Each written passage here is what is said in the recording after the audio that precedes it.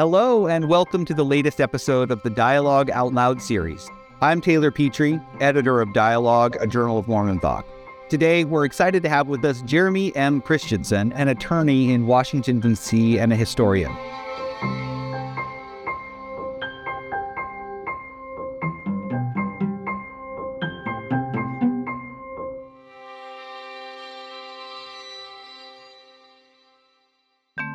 In his fascinating article, The Garden Atonement and the Mormon Cross Taboo, Jeremy explores the history of Latter-day Saint distinctive ideas about the Garden Atonement, or the idea that Jesus' suffering in the Garden of Gethsemane was a vital part of his redemptive act, for some being even more important than his suffering on the cross. It turns out that this wasn't always a part of LDS teaching, but was formalized in the first half of the 20th century. Join us as we chat with Jeremy about his research and the implications of his work for understanding the history of atonement theology in the Church of Jesus Christ of Latter-day Saints. Sit back, relax, and let's dive into this thought-provoking conversation with Jeremy Christiansen.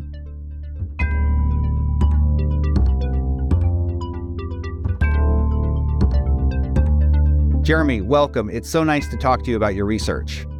Thank you so much for having me on the podcast, Taylor. I appreciate it.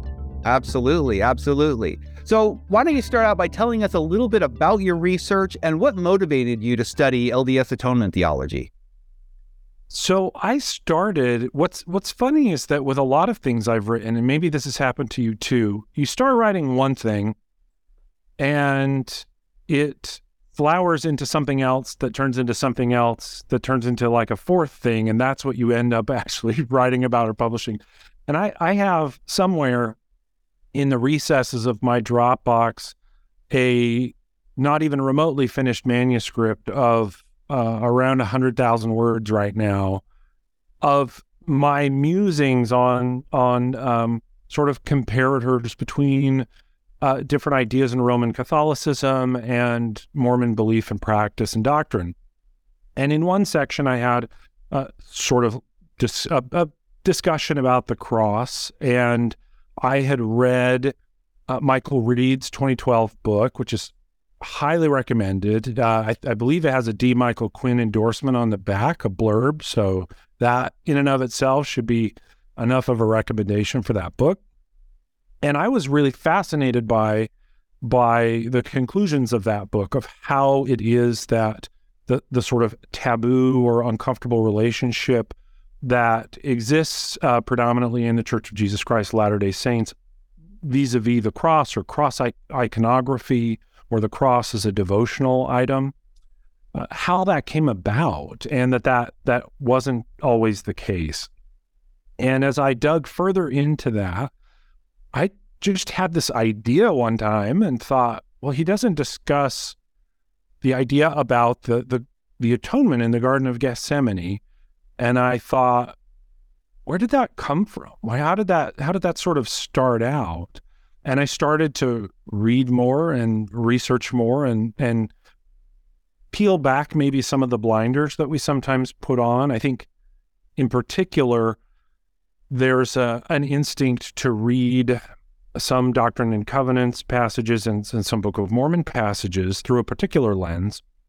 And it was hard for me to kind of peel off that lens and maybe look at the text on its own terms or in a different context. And as I started to do that and dig around a little bit, I thought, hey, there's a really interesting story, I think, to be told here, a plausible one, about how there's a connection between the development of this cross taboo and the development over time of the relatively distinctive idea in LDS theology that Jesus' atonement was effectuated primarily, if not exclusively, in the Garden of Gethsemane rather than on the cross.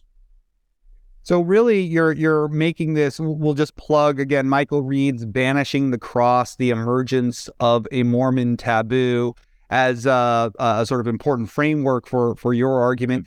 And you're saying that as the LDS aversion to the cross, this Mormon taboo, as you say, sort of emerges You're also seeing the flip side of that in the way that Latter-day Saints are shifting the atonement away from the cross and over to the garden. Is that a fair kind of summary of the arc of the argument?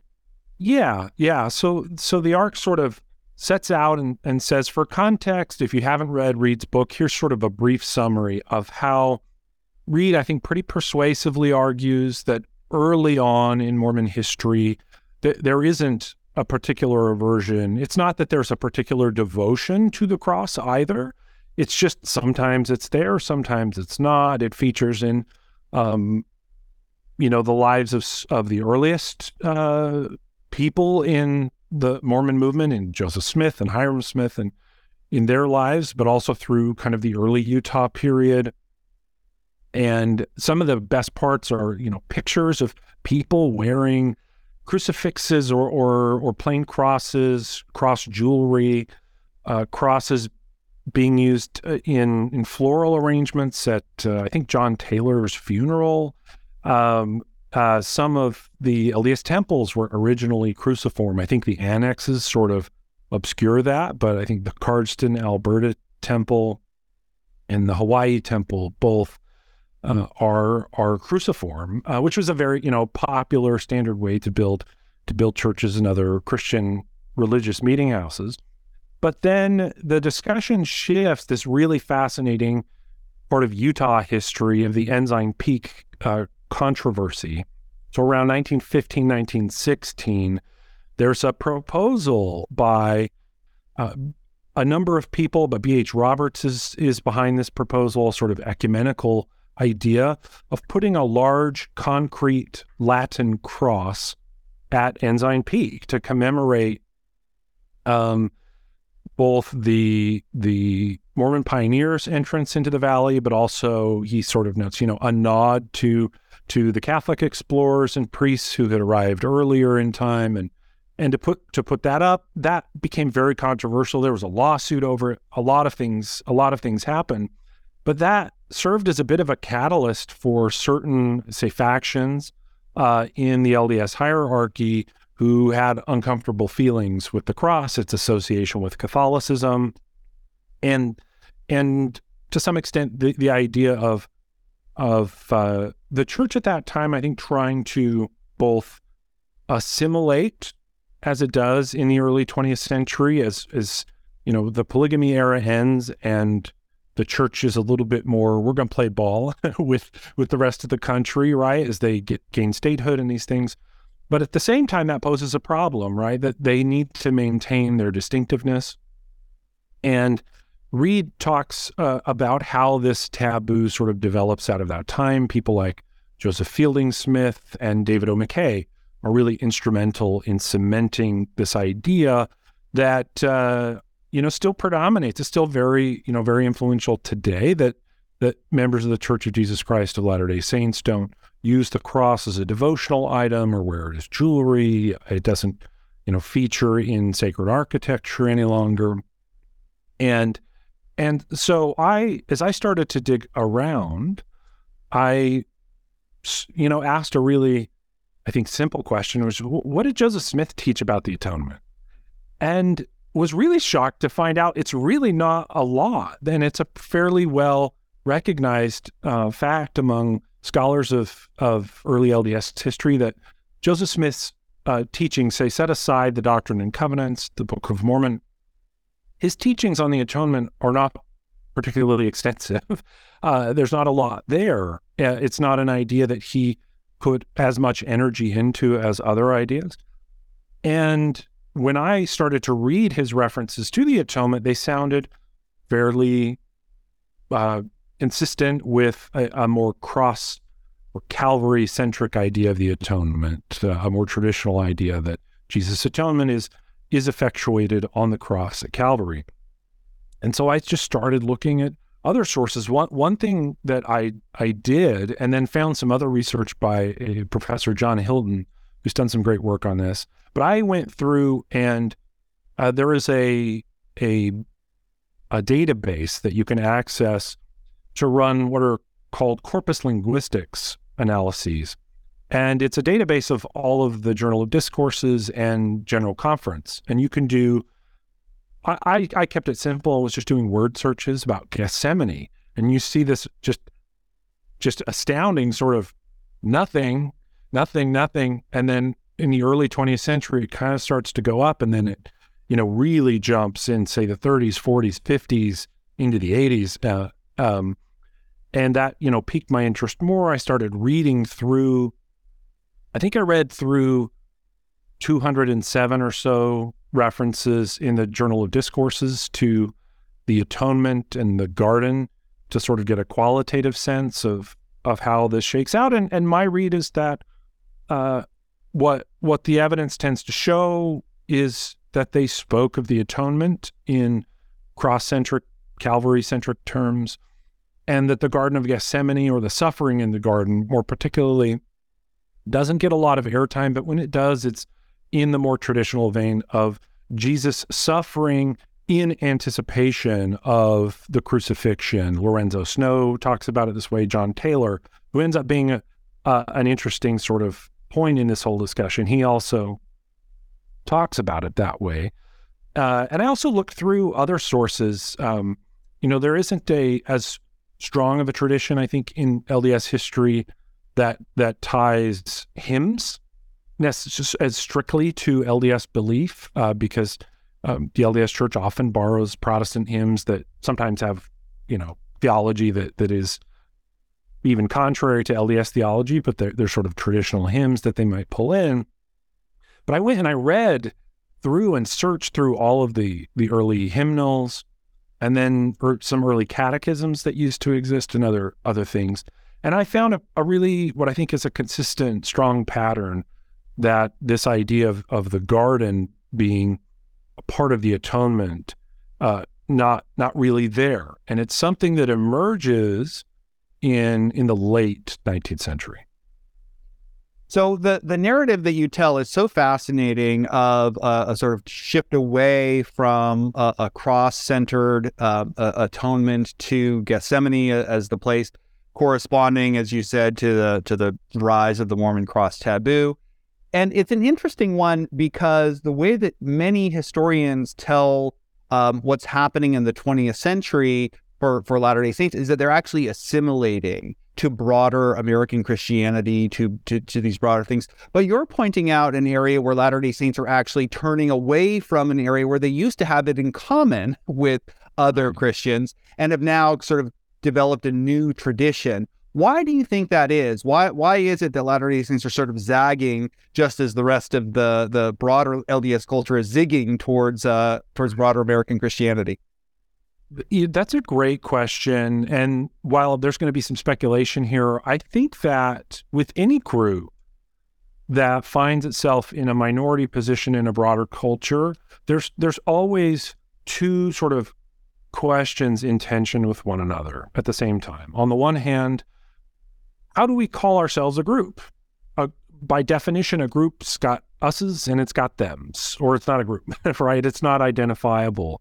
And there's some boundary policing of, okay, who are us and who are them?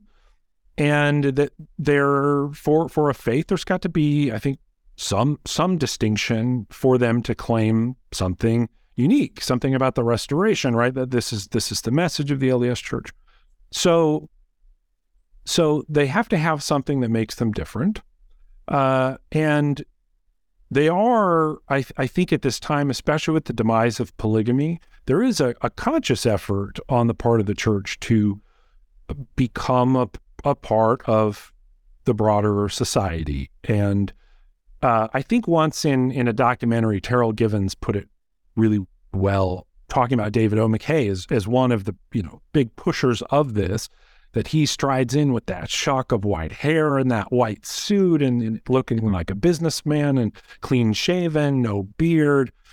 And I think the way Professor Givens put it was, we're not the bearded polygamists out in the desert anymore. It's sort of, there is a shift in the tone. But I think for any group experiencing that, there's a tension, and you've got to sort of draw some boundaries of, okay, but what makes us different? And there's undeniably things about LDS theology that make that make it different from broader Protestant or, say, Catholic Christianity or Orthodox Christianity.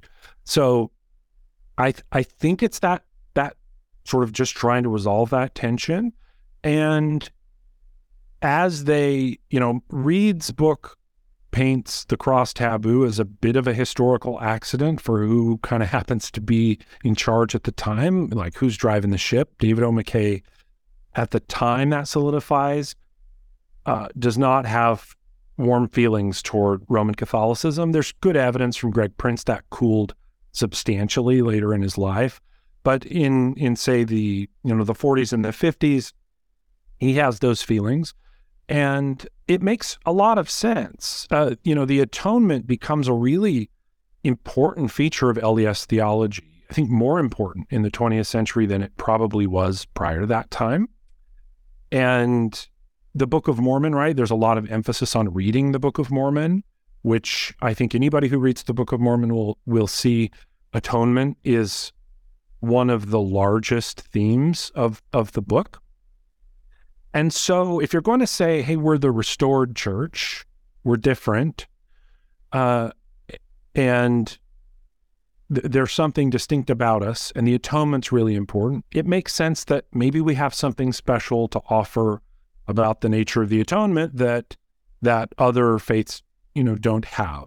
I would add, I think it is also, and I think this is less speculation, a function of, again, who are the more prominent voices in LDS theology at that time, and that's Joseph Fielding Smith, James E. Talmage, Bruce R. McConkie, right? Three of the most influential writers and theologians, and really systematic theologians, something that maybe isn't as prominent anymore as it used to be, of having members of the Quorum of the 12 or the First Presidency provide really systematic details of LDS belief.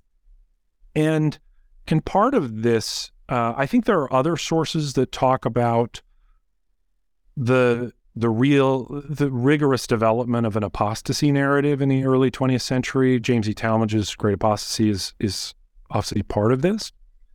And what you see, and I lay out in the article, is a lot of the use of, well, we can distinguish ourselves from kind of the archetype of the Great Apostasy in their eyes, which is the Roman Catholic Church. And they actually pretty clearly make a connection between the cross as a sign of apostasy. And by the time you get to Joseph Fielding Smith, the realization or the revelation that the atonement occurs in Gethsemane, not on the cross, or if it's on the cross, it's secondarily, but it's not as important as the garden, as being a sort of, that's a sign of us being the true church of the restoration, right? That a number of them link the vision of Constantine on the Milvian Bridge, and some other, I think, generally available Protestant and some Enlightenment polemical writings against Roman Catholicism.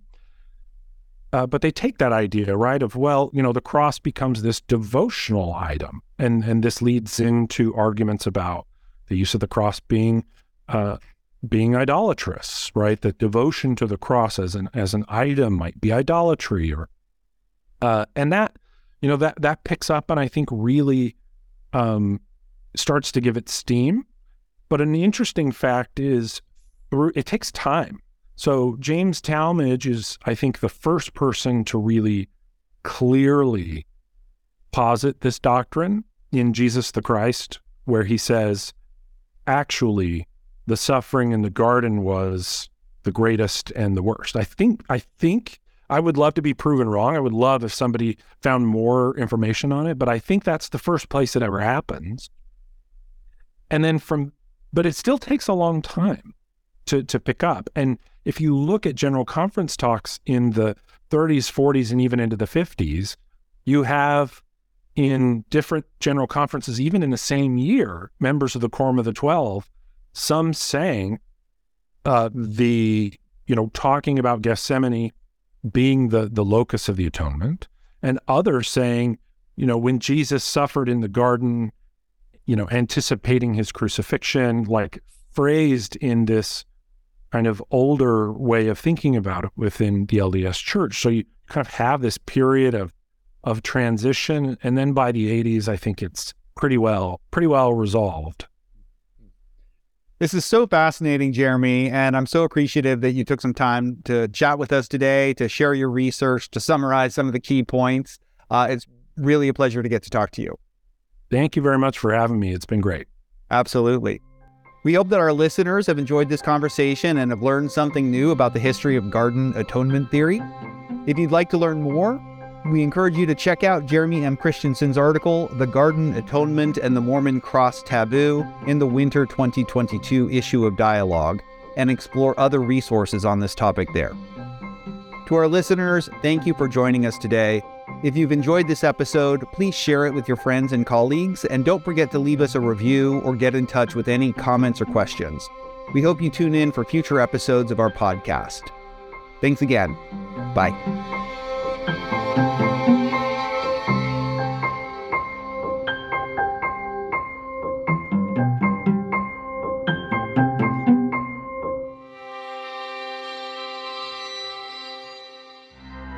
Greetings. My name is Rebecca DeSchweinitz, and I'm thrilled to serve as a board member at the Dialogue Foundation and as one of the hosts of Dialogue Gospel Study. In each episode, which we record live the second and fourth Sunday of every month, we welcome esteemed speakers from a variety of backgrounds to share their insights and perspectives on the Come Follow Me lessons. Our aim is to spark meaningful conversations about the scriptures, to connect them to our personal experiences and to our understandings and explorations of the gospel. To stay in the loop with our upcoming lessons and this opportunity to engage with Mormon thought, culture, and belief, be sure to visit dialoguejournal.com and sign up for our newsletter. By doing so, you'll receive updates and timely links to join our live stream lessons. Additionally, you can catch up on our past guests and episodes by subscribing to Dialogue Journal on YouTube, Facebook, or wherever you listen to podcasts.